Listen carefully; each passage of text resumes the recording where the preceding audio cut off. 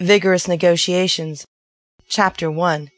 Leah David rested her head against the door. So this is how it ends? The somber thought brought tears to her eyes. Why? A sad sigh passed her lips as she leaned her forehead against the cool wood panel. Why did I stick to my guns during the renegotiations of my total power exchange? A shiver raced down her spine.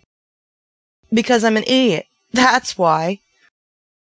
She couldn't even say the issue was a larger monthly allowance or the size of her wardrobe. No, Isaiah Moore wouldn't have blinked at that request. His wealth was almost as great as his sexual appetite.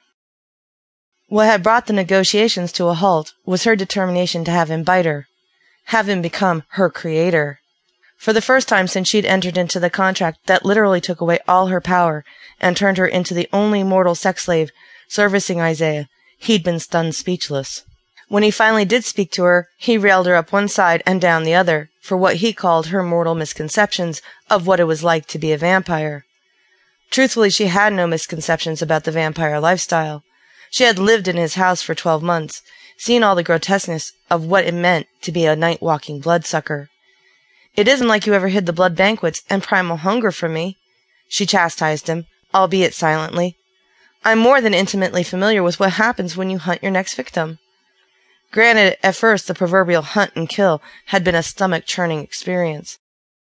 The slurping sound and moans of exquisite pain had overwhelmed her, but she realized within the first 60 days of her becoming his submissive that he didn't drink blood every night. Nope, Isaiah only drank when he couldn't stand the intense hunger pangs. And, she reminded herself, he never went any further than his already altered sex slaves.